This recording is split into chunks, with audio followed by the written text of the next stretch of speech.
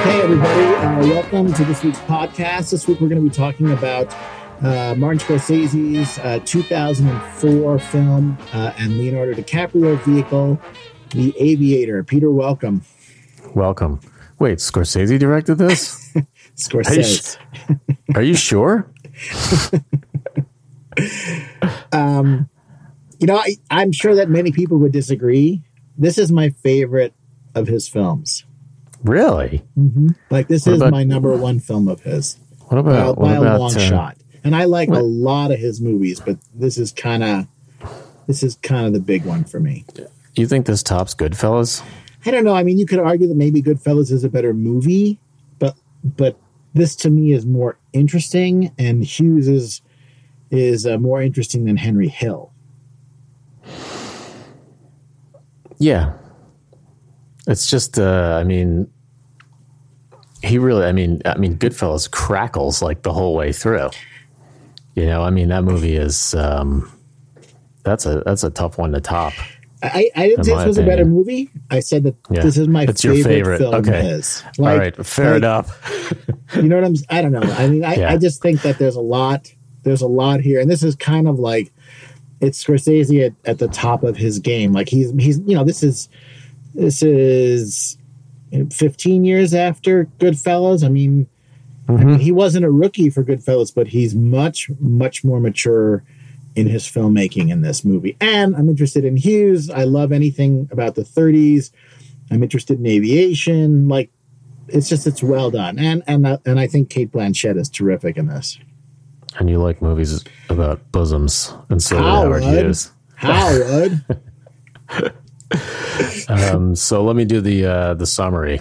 So this movie is about 20 years in Howard Hughes' life, which demonstrates his rise from rich playboy to successful filmmaker to aviation mogul.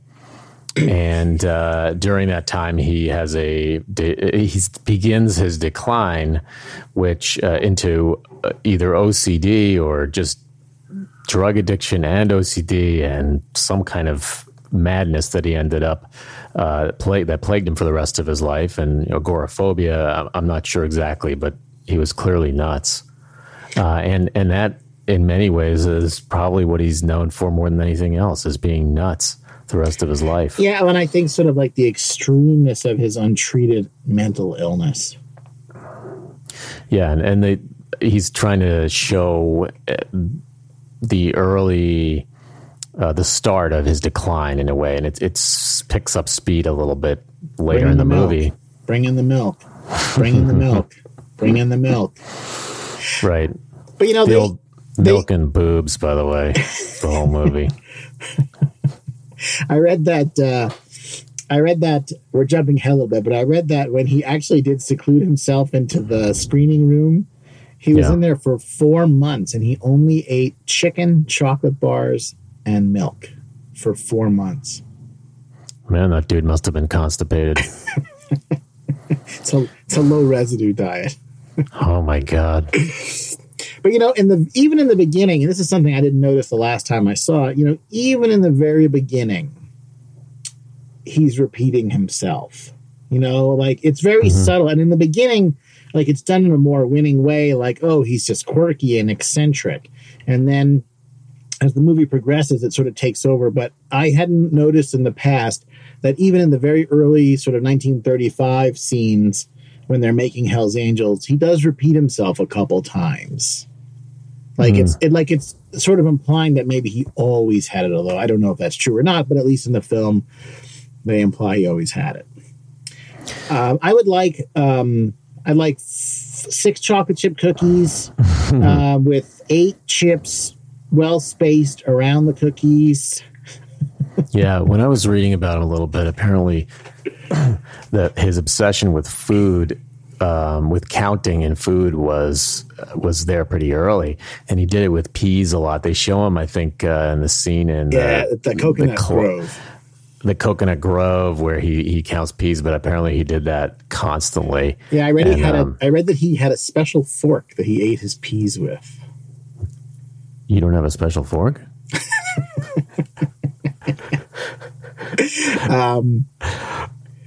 So let's just jump in. So we begin. There's a brief scene where he's being bathed naked by his mother. He's naked, she's not. And there's sort of hints that, you know, he's down in Houston as a kid, and there's illness in the city of Houston. By the way, I used to live in Houston. It's not that different. You know, he's sort of inculcated to fear germs at a very young age, and the mother sort of conveys to him at a young age in the sort of opening scene that, you know, he's not so safe out in the world, which who knows, but that's at least sort of implied to be the genesis of perhaps his OCD later in life. I gotta say, that's my absolute least favorite thing in the entire movie. And I would agree. It's a big departure in tone from the entire rest of the film. Right, and it doesn't explain anything. And even if you're gonna buy the, you know, dime store Freudian attempt, and you know what, things your mother says to you when you're naked don't affect you. Maybe it's what she does more than what she says. But we're getting off topic. But, you know, look, I haven't read Freud for, you know, at least 25 years, but I don't remember exactly what Freud describes the genesis of certain neuroses and obsessive compulsive disorder being, but I'm sure that it wasn't that simple anyway. So I just, even if you're a psychoanalyst, I don't know how this is going to somehow add to the story. But the movie really gets underway right with the making of Hell's Angels, right? Which was not his first film, actually. Mm-hmm. He had made something else before, but this is what he was really trying to make his name with, right? And this is, you know, at this point, his father, I think, made money from oil drill bits. Right, the Hughes drill bit. And, you know, as this is the point early in the sort of relatively early in the petroleum industry, you know, like that's where the Rockefellers got their money. So there were a bunch of people who became extremely wealthy from, you know, the early oil industry. And I guess Hughes' family, with the invention of that drill bit, they had their share. They garnered their share from that. So he was sort of a child of a wealthy family, and decided to, and he wanted to make movies.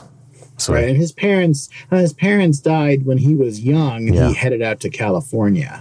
Right. And you know, the whole first part of the movie is fun. Like, you know, he's very winning at this point in his life. Like, he's young, he's good looking, you know, he's famous, he's bombastic, and the whole making of Hell's Angels is presented as kind of like a fun adventure. You know, maybe not so much for the people around him, but for him.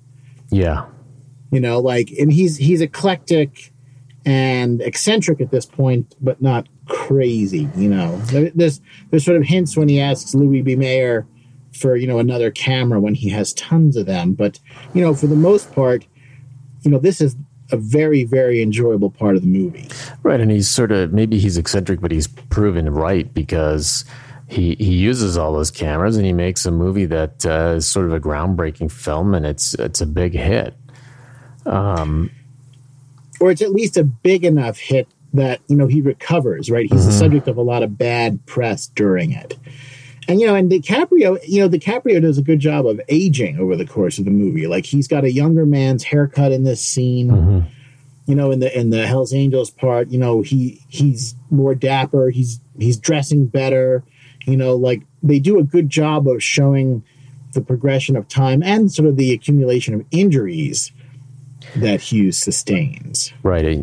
I mean, if you Google photos of Hughes, you don't see many photos after like 47 or whenever the movie ends. He really, and he looks pretty old for his age, whether around the time he testified in Congress. Right. And he also, you know, he changes his voice a little bit too. Like, he changes Hughes' voice as the movie goes on. I actually in preparation for this podcast, I actually watched Hell's Angels. That must have been painful. It's not at all. I had never seen it before. I had seen just sort of the aviation scenes, but I watched the whole movie. It's not at all what I thought it was going to be. It's a love triangle. Like it's about the love triangle almost more than it's about the flying. It's about two brothers, one of whom is very brash, the other of whom is very shy, and they sort of court this same woman. And then they're sort of thrown into the mix. They have a friend who's a German who has to leave England to fly against them. So it's sort of half a flying movie, but it's really kind of this sort of romantic love triangle. It's not bad. It holds up pretty well. You know that it has one color segment in it. Really? Yeah, and it's the only color footage of Jean Harlow that exists. That's interesting. Which I thought was pretty interesting. I didn't know they had any color process at that point. That movie, didn't it come out in 1930 or something? I think the movie starts in 35. But, you know, they've had color a long time. Did you notice, by the way, the trick that they did with the color in the movie? So I don't know if you noticed this. The first, like all the Hells Angels scenes are filmed differently than the rest of the movie. They're filmed in 2 color to sort of emulate early color film. And then as you move into sort of World War II era, it switches to full color. But that's why, like, the Hells Angels scenes have that sort of odd shading and tone to all the colors. And everybody's hair looks kind of strange. It's because it's filmed in 2 color, because it's supposed to be before the sort of widespread advent and use of Technicolor. You mean the regular storytelling in the movie as opposed to the actual scenes of...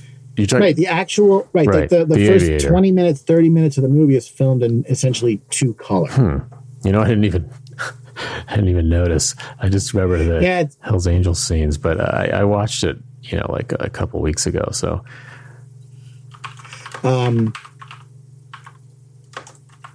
Right, so it's just to sort of, I think, to put the viewer more in the era of the movie. No, it was 1930. Did you know, by the way, 1930 it came out. November 15th. You know, apropos of nothing, just since we're talking about film, did you know that Technicolor no longer exists? Like, yeah. So the movie shifts to sort of full color, and then, you know, I don't know, however many years ago, 10 or 15 years ago, Technicolor was abandoned. And like the actual machines that make Technicolor film have been dismantled. So like you literally couldn't shoot a film in Technicolor today if you wanted to. It's like the Saturn V. Like we couldn't build a Saturn V and go to the moon today because the machines that built the Saturn V don't exist anymore. I don't think there's any more Kodachrome film either. You know, like even I think a lot of, you know, technologies, imaging technologies and things back then they get abandoned after a while. Right. Well, there's no money in pursuing it anymore. Right. There's it's a huge Polaroids. loser. You can still buy Polaroids that have been refurbished. There are third-party companies that sell Polaroid cameras, and people still make the film, but that's about it. But anyway, but it was interesting that in the beginning, I think it's like the first 5 or 7 years of the movie is filmed essentially in 2 color. But anyway, we digress. And then, you know, again, sort of keeping with what I was saying, like it's a lot of fun. Like the scene where he meets Hepburn. He flies onto the location where she's shooting. You know, I mean, he's really, really an appealing guy. You know. He's wealthy, he's debonair, he can fly at a time when flying was probably the height of glamour. Right? You know, this is, 20 years after the Wright brothers. Yeah. Yeah, no, and he I guess he kept it up for at least 20 years or so where he kept doing it. Oh, forever. Yeah, no, I think he flew a long, long time. And the scene where the premiere of Hell's Angels is great. You know, they emphasize, I think the scene where they premiere Hell's Angels is interesting because it emphasizes 2 things. One is that he's a little scared of all the crowd, right? And then he's also, it kind of plays up for the first time that his hearing is bad. Right? So it's kind of the first little chink in the armor that you see, although it's played a little bit for laughs when he meets Hepburn, and she's talking about how she's an outdoor girl, and she says, I sweat and you're deaf. Right? That's me doing Cate Blanchett doing Katharine Hepburn. Sounds pretty much like Cate Blanchett. But, and again, it's it's just done in a friendly way. Like, you really don't see things start to turn until maybe 45 or 50 minutes into the movie, and you start to see more and darker layers to his personality. Mm-hmm. I don't know if you ever feel like, I mean, I'm getting ahead of the plot, but I don't feel, when you're trying to, like Citizen Kane, right? Which admittedly I haven't seen in a while, tries to explain the inner life of Hearst, right? Charles Foster right. Kane. Right. Kane, Hearst, whatever. Yeah. I guess if they didn't win the lawsuit, right? So it's Kane, not Hearst. Yeah. But Citizen Kane, I mean, they can do anything they want because, they can show the childhood scenes where he's taken from his parents while he's playing in the snow with the sled. True, and it's right. I mean, he's literally more playing fictional, in the right? snow with the sled. In that famous scene where Agnes Moorehead is signing away the son's basically life, he's visible through the back window in that shot the whole time, playing in the snow, happy. And it's like literally the last time he's ever happy in the movie, practically. Right. But I guess there's a little bit of relationship between this movie and that movie. I mean, they're both sort of, this movie in a way harkens back to a type a film like Citizen Kane that's about an oversized personality who very wealthy, powerful, right, and quirky, and trying to understand him in a way. So you're trying to get some insight into his soul, into his neuroses, his drives, his to get a sense to learn something about maybe broader aspects of humanity or things that'll apply to us. And in this movie, they achieve that in bits. I like the scene where he meets with Alan Alda, and he has certain moments either where of stress or of triumph where you, in little bits, you can sort of identify with him or maybe feel something, to understand something about him, right? But it's not. A lot of it is very well made and pretty looking, well shot, of course. But I don't sort of get this sort of sense of satisfaction that I learned something really. That's interesting. I don't know. Like I felt like I was very much sort of along for a great ride on this one. Like I enjoyed hanging out with Howard Hughes for 3 hours as this went on. And I also kind of like, I felt for him, like, even when he's kind of nuts or very nuts, like you can kind of understand like where he's at least coming from, even if, like you can see that he's trapped in it. Yeah. I don't know, like, I liked it, and I kind of, like I said, I identified with the way that he was portrayed, and he's interesting and ambitious, and like kind of for better or for worse, you're along for a big ride in this movie. Yeah, I don't dislike it. I kind of have mixed feelings about it, I guess. And that's interesting. And you identify with him, and you do appreciate the tragedy in those scenes, and it is tragedy because you can see how how much he lost, and how it would have been possible if circumstances were different. He maybe could have gotten treatment, or he had a chance not to end up being a total nut. The movie's trying to show you a side of Howard Hughes that people don't remember, because he's essentially remembered as the guy with long fingernails and long hair and jars of urine. Right, and walking around with boxes of Kleenex on his feet. Right. So, and the Spruce Goose. He's also remembered for the Spruce Goose, I think. Right, which is a great name. It's not spruce. But And the other thing maybe he's remembered for is Ava Gardner's bosom, but she's not the one in The Outlaw. That's Jane Russell. Sorry, I think it's Jane Russell's bosom. Jane Russell's bosom, right? Although Ava Gardner's bosom is nothing to write home about. Yes, I has nothing to sneeze at. By the way, just before we get away from Ava Gardner, Kate Beckinsale in a small part is terrific as Ava Gardner. I mean, just to jump to cast for a minute, who isn't in this movie? Yeah. Right? I mean, Cate Blanchett won Best Actress. He actually should have won for Best Actor, but I mean, Alan Alda, Ian Holm of Alien fame, Gwen Stefani in a small but memorable role as Harlow, Jude Law, Willem Dafoe. Yeah, Jude Law's got Brent Spiner. Yeah, I know. Jude Law's got such a small. There are a bunch of guys that have really small parts. They're in one scene. Well, it's funny, you don't know what's going to be a big part or not. Like Gwen Stefani's there functionally for one scene, right? And then there's Alec Baldwin's got a pretty big part as a right.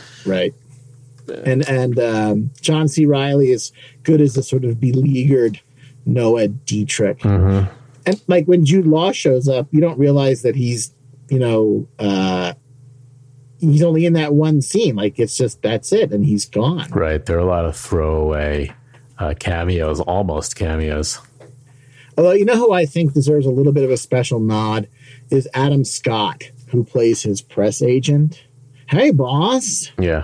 There's and he's only in 2 scenes, but he kind of gives DiCaprio a run for his money in a movie where everything is built around DiCaprio. Like the very first time you see him at the Coconut Grove, and he's, DiCaprio's trying to talk about the cameras and the situation, and Adam Scott is just totally taken in by the girls and the scene, and there's that great line where DiCaprio goes, "Well, I'm glad that's settled." Because he's being completely ignored by his employee. I don't know. Adam Scott, he's very good in this. And then, the Hepburn romance, it's funny because when you read about Hughes or you read about Hepburn, they don't figure large in each other's kind of biographies. But this movie really, really magnifies that relationship. And again, I mean, they both had a lot of people in their lives, right? Well, especially Spencer Tracy for her, right? So right. But I mean, it's interesting that they chose to focus on her. They could have chose to focus on any one of the many women he was with throughout his adult life. But I guess it also plays to the audience because the audience knows who Katharine Hepburn is. Yes, more so than Jean Harlow for sure, and right. Apparently, Jean in Russell. Real life, Hughes did not like Harlow.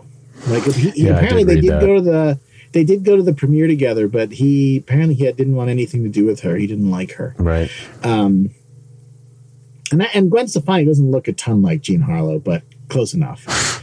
I love the scene, by the way, when I think one of the very best scenes in the film is when he takes Cate Blanchett Hepburn flying the first time. It's right after the scene where they leave Jude Law, I believe, and they go flying, and it's because he really kind of lets his hair down.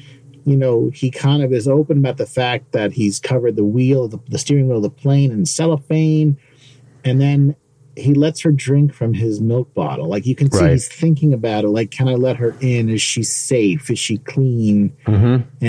And like, that's a really good moment. Like, you really kind of see his sort of inward, like, inner self kind of relax around her when he lets her drink the milk. Right. She's his main partner in the movie, right? And he's clearly, she shows back up when he's locked himself in the screening room, and he shuts her out. But yeah, she's clearly, I think she serves to illustrate, maybe she was or wasn't his confidant in real life to that extent, but she serves to illustrate the closest he'll come to having a real confidant. And he still keeps her at arm's length a lot of the time, right? I mean, He doesn't really talk much. He doesn't talk about her. She talks a lot, you know. And after he crashes the H1 racer, he says to her, Kate, I get these ideas. Sometimes I think I'm going to lose my mind. You know, like there's that scene where he actually kind of really just tells her, like, I think things that aren't real, or you know what I'm saying? Like, I'm obsessed with things that don't matter. Like, he basically just tells her. Right. Although it's funny because he essentially sabotages the relationship. Like it's implied that she sort of leaves him because, you know, he kind of moves on. Like, he's obsessed with other things, and she's not the center of his life. Whereas Spencer Tracy is the center of her life and is able to sustain that in a more deep and meaningful and longer way for her. Yeah. You know, Cate Blanchett is not pretty, but she's attractive. Like, those are two different things. Like, she's very attractive in this movie, but you wouldn't call her pretty. Mm-hmm. Yeah. No. I don't. No, it's all right. Go ahead. Go ahead. You go ahead. No, good. That's fine. I love the scene when they go, by the way, to her parents and her ex-husband is there. Laddie. Yeah, I forgot about that. Her household scene is amazing. Right, the father, the urologist. We're all socialists here. The mother. Mm-hmm. Right, and I have more of that airplane guff. I wonder. To attend to. Does he bristle? I wonder if there's any truth to that part. I read that she didn't like Luddy's name, and she had him change his name just because she didn't like it. Like, when they were married, like, that must have been an interesting marriage. Well, like, my wife could ask a lot of me. I don't know if my wife could ask me to change my name because she didn't like it. She felt bad, by the way. I read some stuff about her. She apparently felt very guilty about her first marriage to Ludlow. Apparently, in real life, Hepburn felt that she didn't treat him particularly well, and she always kind of felt that he was much, much nicer to her than she deserved, which is an interesting observation. And then, the film sort of moves into the whole sort of second half of the film is really dominated by his illness and his struggles. Like, his early victories are behind him. He struggles with the Hercules / Spruce Bruce. He struggles with Alan Alda, Owen Brewster, and the CAB and Juan Tripp. He struggles with debt. Right, and there's kind of a sense that, like, he's sort of spending more and more and getting less in return as time passes. Yeah. I am not a huge Alec Baldwin fan, but he's very good in this.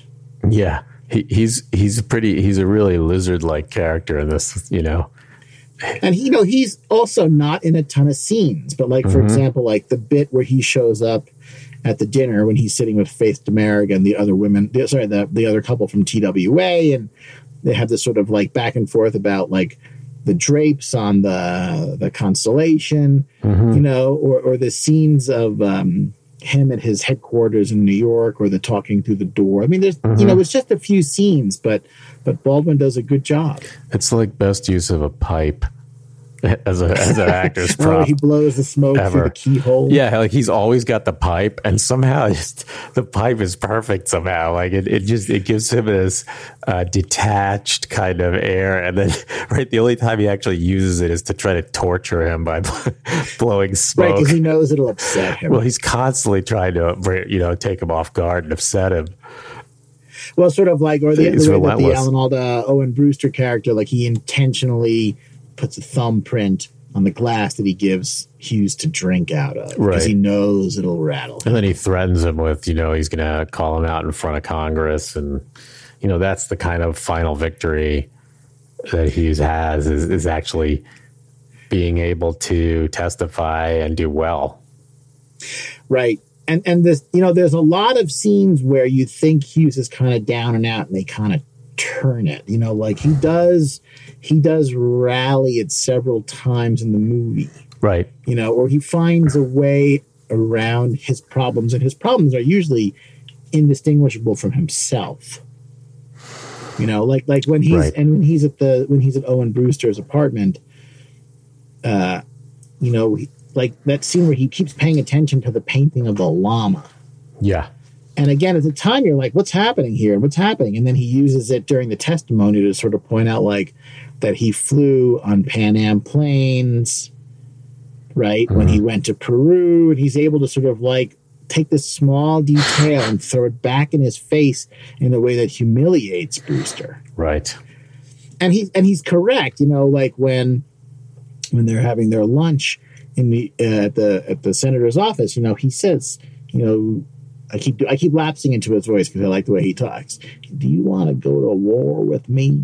Yeah. Do you really want to do that? Like, and he sort of implies like I'm not perfect and I have disadvantages, but don't think I'm not a man with resources. Right. I didn't get here maybe I started out as a sort of a playboy, but I'm not to be trifled with. Right. And I think, I don't know if it's my favorite line, but I think it's one of the best lines in the film. Maybe it's my favorite line is, you know, the way, like when he's turning the tables on Brewster during the CAB hearings, when he says, do you know how many times you went to Juan Tripp's office in the last 6 months? Mm-hmm. Would you like me to tell you? Like clearly implying like I've had you follow. Right. Right, like you've got people working for you, fine, and so do I. Yeah, and you know, right, and like, he's great at paranoia. You know, so you know he's messing right, with a pro. And it's a great moment where he turns the whole table, you know, of the entire hearing on him. Yeah, it's really the most heroic sort of end of the movie, which is bittersweet because he basically, you know, he's starting to spiral, and then he really pulls back out at this hearing, and at the end he really walks out as a hero, right? I doubt that was true, but everyone's you know, if you go on YouTube, you can watch the actual hearings because people have pulled out the clips that match the movie, and it's pretty close. Okay, so when he leaves, I was actually surprised at how close it looked. I actually would have been happy with a lot more artistic license, but they did it pretty well. Yeah, so if he does, you know, so if he did walk out a hero, I mean, he really pulled it out because he'd already spent 4 months in the screening room with bottles of urine and milk, and he'd already... You will hold the bag out at a 45-degree angle. Yeah, he was way past chocolate chip cookies and peas at that point. Although, and again, who knows if Ava Gardner helped him that way or not? But it at least implied that, you know, he had to have help to sort of get to the point where he could come to the Senate and testify. Right. Can I shift gears for a second? Mm-hmm. You know, this movie is an ode to many things, but it's also an ode, I think, to model work. Like, there's some CGI in this, but most of the flying scenes are models. And they look great. Like, I'm continually disappointed by CGI. Like, it just takes me out of the movie, you know, and I'm just aware that there's no sort of physical presence to it. But most of this is models, you know, like the H1 Racer, the Hercules itself, you know, the Constellation. Like they built full-size props, or they used planes that they had. But I mean, the flying scenes look terrific, and you really feel like it's a plane and not just pixels. There's something about the texture and the lighting that it's not fully right when it's CGI yet. Yeah, and you know, I think, you know, modern audiences, and granted this was 2004, but I think, you know, modern audiences, like, your eye can just pick out the CGI almost all the time. But the models, I don't know, I am again impressed by model work, you know, and I know that they did some motion control work, but like, for example, the scene at the end of the movie where the Hercules flies, you know, it's very, very convincing. Like, you really get a feeling of the weight and mass of the plane. Yeah. You know, and how like it's dangerous and they don't know what's going to happen. You know, I don't know, like, whoever did the model work for this, really, really, they earned their keep. Let's put it that way. Yeah. So Hughes, what happened? So this movie ends around like 47, 48, basically after the hearings. Hughes ended up still, when he died in 1976. Yeah, he died in the 70s. I think he was 70 or 70. He died in 1976. At that point, he'd basically spent decades as a loner. In the 60s and I think part of the 70s, he basically had moved to Vegas. He lived on a couple floors of the Desert Inn. He ended up, which is, by the way, now the Wynn. He ended up buying. Oh, is it really? Yeah, the Desert Inn. Steve Wynn knocked it down to build the Wynn. So there's no more Desert Inn. Interesting. But Hughes, there's a lot of. There's tons of great stories about him in Vegas. You used to live out there. I imagine they must still talk about Hughes out there. Yeah, there's a lot of stuff there. He part of town is Summerlin. That part of town is actually, he bought it for like 20 cents an acre or something like that. And it's named after his aunt, I think, or his mother's maiden name, I think, something like that. Or his aunt was named Summerlin. But he owned like 1/3 of the casinos at one point, and then he ran afoul of the gaming commission for being a monopolist. But he really, at that point, just fought everybody, and he was totally he was a recluse at that point. But he bought the Desert Inn because they were trying to kick him out so they could use the rooms. That's true. He lived in the Desert Inn for like 2 years or something like that. And he took up like 1 or 2 floors of this casino. And the casino, they don't make money off the rooms, right? They make money, people losing their money in the casino. The rooms are there just so they'll go stay and lose their money. They'll lose money. So the casino finally, told them, you have to get out because we've asked you to leave multiple times and you have to leave. We're kicking you out because those rooms that you're sitting on, granted, you're paying a room rate, but that's lower than what we'll actually make from people losing their money in the casino. And he basically, he bought it. He overpaid, and he basically bought the whole casino. At that point, he discovers that inadvertently that this casino just makes a ton of money. Like, I guess he didn't really think about it. So when he discovers that, he starts buying up a bunch of casinos. And then he owned like 30 or 35% of all the gaming in town. And then they started cracking down on him. But so did he have a gaming license that he lost? I haven't heard this story. He fought for a while, and I think in the end he kind of bargained, and maybe I forget if he sold one or, he gave some concessions, but he still ended up basically owning it for a long time. And when he died, he was still a billionaire in the 70s, so if you, in today's dollars, he was he'd be one of the richest men in the country still at his death. So it's not like he lost his money. He had a very peculiar sort of sad life. He died with $2.5 billion in assets. So I believe when he died, he was the richest person on earth. Maybe he was the richest American for sure. And he may have, he was right up there with Queen Elizabeth as among the richest humans on the earth.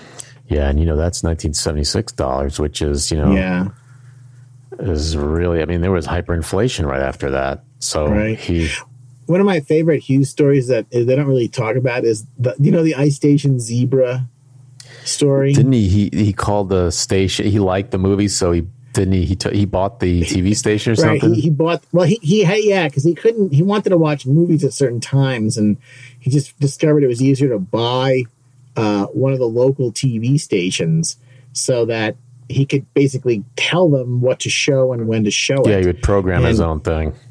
Right, this is like the earliest, the earliest VCR, I guess you could call it. Pretty expensive.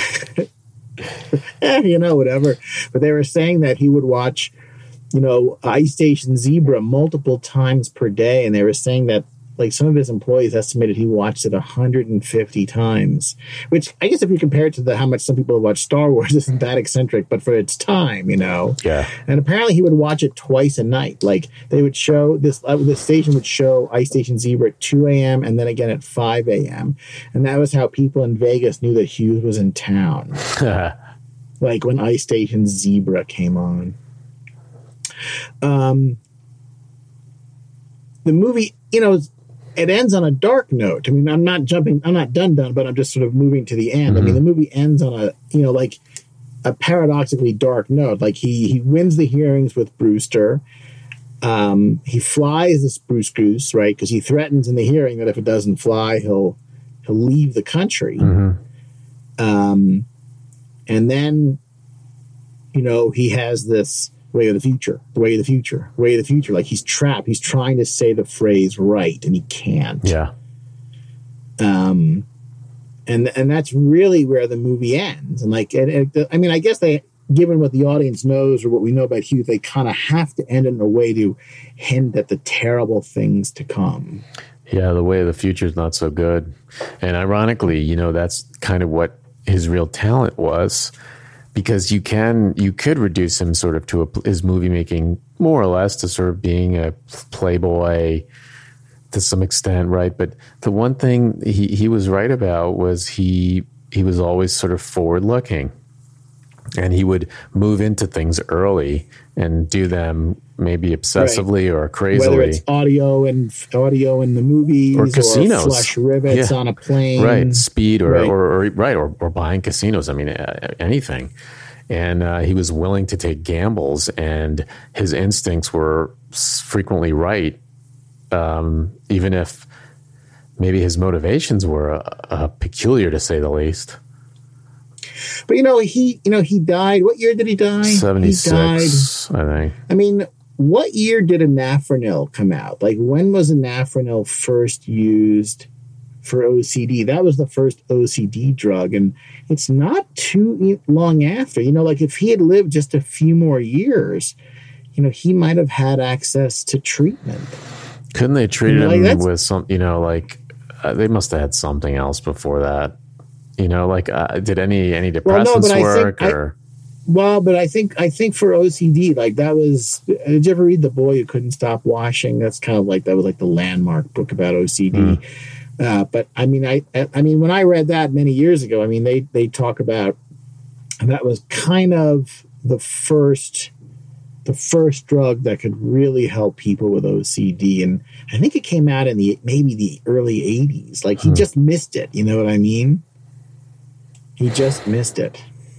It's kind of sad, He wouldn't have. I mean, he wouldn't have been treated. That's the thing. He probably at that point, maybe he would have refused or whatever. But it's just an interesting idea that the answer was, or at least an answer was just around the corner for him. But I bet you they could have found something with whatever MAOIs or something, or even maybe ECT or something. Maybe the guy could have gotten something that would have worked, right? Yeah. Although I don't know if they did. I mean, when was OCD even first characterized? You know what I'm saying? Yeah, I know. I don't, what DSM does OCD first appear in? I don't know the answer to that. You're more of a music guy than I am, but I think the soundtrack to this is tremendous. Every Scorsese movie has a great soundtrack. Yeah, he's got an ear for pieces, but the sort of one bit after the next. I think when he takes Kate flying that very first time with the milk, Moon Glow by Benny Goodman is playing in the background. I don't know, from sort of every little bit of this, and I love music from the 30s and 40s or that style. Some of this is modern stuff like Loudon Wainwright, big band stuff like you like. Yeah. But it sounds good and it works well. It kind of makes you want to, go to the Coconut Grove and run around with those people. It looks like an awfully good time. I think listen. I think in the 20s, certainly in the 20s, people were having a good time. I don't know. The 30s probably not so much. Well, no, but certainly people of their wealth were. Right. I mean, these are supposed to be the wealthy people doing well. True. They were still in Hollywood and they're still doing well, and they were still drinking even though it was illegal. Right, exactly. Right. What year was Prohibition? The Volstead Act, right? That's what it was called. Yeah, it was I gotta look it up. I don't remember what year it started.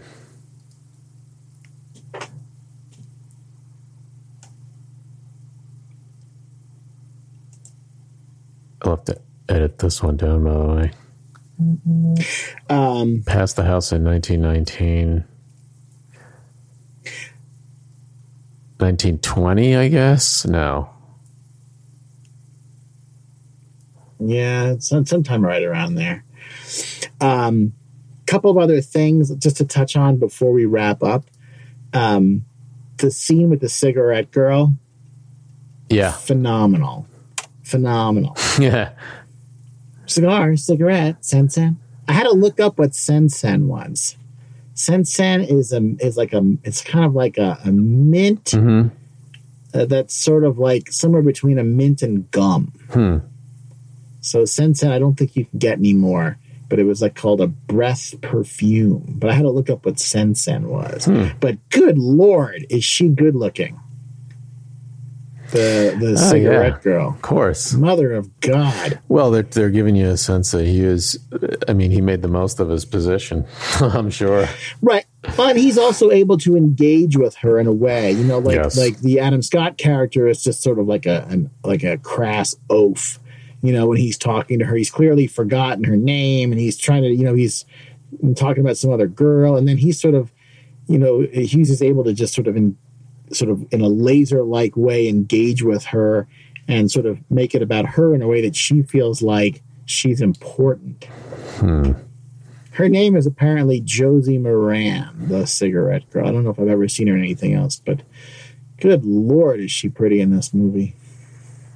She probably spent some time crashing in I don't know. Most of the cast, like Leo DiCaprio's couch for a while. I like the way that they age Hughes. Like they give him the center part when he gets older, the slick back hair to sort of give him a little bit more of an older affect. He grows the mustache after the XF-11 crash to hide the scar on his face. Right. He was healed by the regenerative properties of fresh squeezed orange juice. I don't know. I kind of feel like in the last 45 minutes, we've just kind of barely scratched the surface. Like there's just a lot went into this. I've tried over the years to read about Hughes a lot, and it's hard. Like his life is so big. Like almost all the books on Hughes just cover a piece of it. Like the guy did so much, like any one of his careers, as an industrialist, a filmmaker, a pilot, an aviator, like the guy did so much, but like, I haven't been able to find a good all-in-one book on Howard Hughes. So I don't know if you know of one, let me know, but everything I've looked at both online and in the bookstore is just sort of like a chunk here and a chunk there, but maybe that's just easier for a writer to tackle. Yeah, and I imagine a lot of them are sort of focused on trying to glean whatever they can about the last decades. Right, about which there's the least information, because by then he's completely out of the public eye. Right, and there's a lot of rumor mongering going on, too. A lot of, they think he died in the air. Yeah, they think he died in the air on his Learjet. He was coming from, I think, Acapulco to Methodist Hospital in Houston. He was at the Acapulco Princess, where, believe it or not, my parents took us as kids once on a business. My dad had a business trip, so we stayed at that hotel, although certainly not in the penthouse. But apparently, when he died, they weren't even sure it was him. I think they had to prove it by x-rays or something, but, he bore no resemblance to the man that the world remembered as, Howard Hughes from the 30s and the 40s. There's one photo that I've seen, like if you Google, Howard Hughes end of life or Howard Hughes death or things like that, like there's one photo of him just as this incredibly emaciated man with super long hair, but it's not even a good quality photo. That's all I was able to see. And for all I know, that's not even a photo of him. Who knows? Yeah, I don't know what's real at that point, because he'd squirreled himself away and surrounded himself with, helpers. Right. And handpicked people, right, that he thought he could maybe trust. I like, by the way, just not changing topic, when he says to Noah, "Do they work for me?" Everyone works for you, Howard. Yeah. Good movie. I don't know. I think it's of all the Scorsese films, for me, it's the one I enjoy the most. And like, if it's on and I catch it in the middle, I tend to watch it to the end. Whereas I kind of feel like I've seen Goodfellas too much now. I can't watch it so much anymore. But this still has a lot of gas in the tank for me. Yeah, I have a hard time. I don't watch Goodfellas that much, but I still think about it. And I still kind of quote it, and that's a tough one to beat for me personally. But I mean, look, this he doesn't make. Has he made any really stinkers? He made Shutter Island. Isn't that a Scorsese movie? I think so. And didn't he also make the one with Jerry Lewis, The King of Comedy? Isn't that him? Yes. That's a pretty terrible movie. I haven't seen that in forever. That was a fairly early one, though. Yeah, it's in the 80s, I think. But, look, it's Scorsese. I mean, a lot of directors would be happy to make a movie as good as Scorsese's Missteps. I actually think that, if you watch, for example, what was the movie that DiCaprio won the Best Actor for, where he's mauled by the bear in the Old West? Oh yeah, the one that just I'm blanking on it because I read the book and I can't remember the title. Right, The Revenant. He's much better in this than he is in The Revenant, and he's good in The Revenant. But this is a much tougher part. This is DiCaprio in full biopic mode, right? Because he did this. He did Edgar, where he played J. Edgar Hoover. Mm-hmm. And then didn't he do another biopic, DiCaprio? I think he might have. I might be mixing it with something else, but I thought that he did some other movie, but where he had to sort of portray a character over a long, long period of time. Wolf of Wall Street. Jordan Belfort. We should probably do that from one. Long Island. It was just on this weekend. It's very funny you should say that. I was just watching a little bit of the Wolf of Wall Street. Although it's weird, it was on network TV. Oh God! So everything was edited out. There were long silent pauses. He's great in The Departed too. Don't get me wrong, DiCaprio's made some stinkers too, but he's great in The Departed as well. He's a real actor too. The guy's he's not a schlepper, Yeah. He's not a schlepper. It's really good. Yeah. Wolf of Wall Street. I don't know how I can top he's not a schlepper. I gotta know, that's it. Yeah, he's not such a schlepper. High praise indeed. Anything you want to... Oh, you know what? He was Frank Abagnale in Catch Me If You Can. I just had to pull it up. I knew he did one other where he played somebody real. Anything else you want to say before we break? We've been going about we're closing on about 55 minutes now. Yeah, I think that's good. But talking about now, it sort of inspires me to do another Scorsese movie. As long as it's not The King of Comedy, I'm okay with it. All right, should we wrap there? Sounds good. See you next time. Thanks, everybody, and we'll be back next week. See you.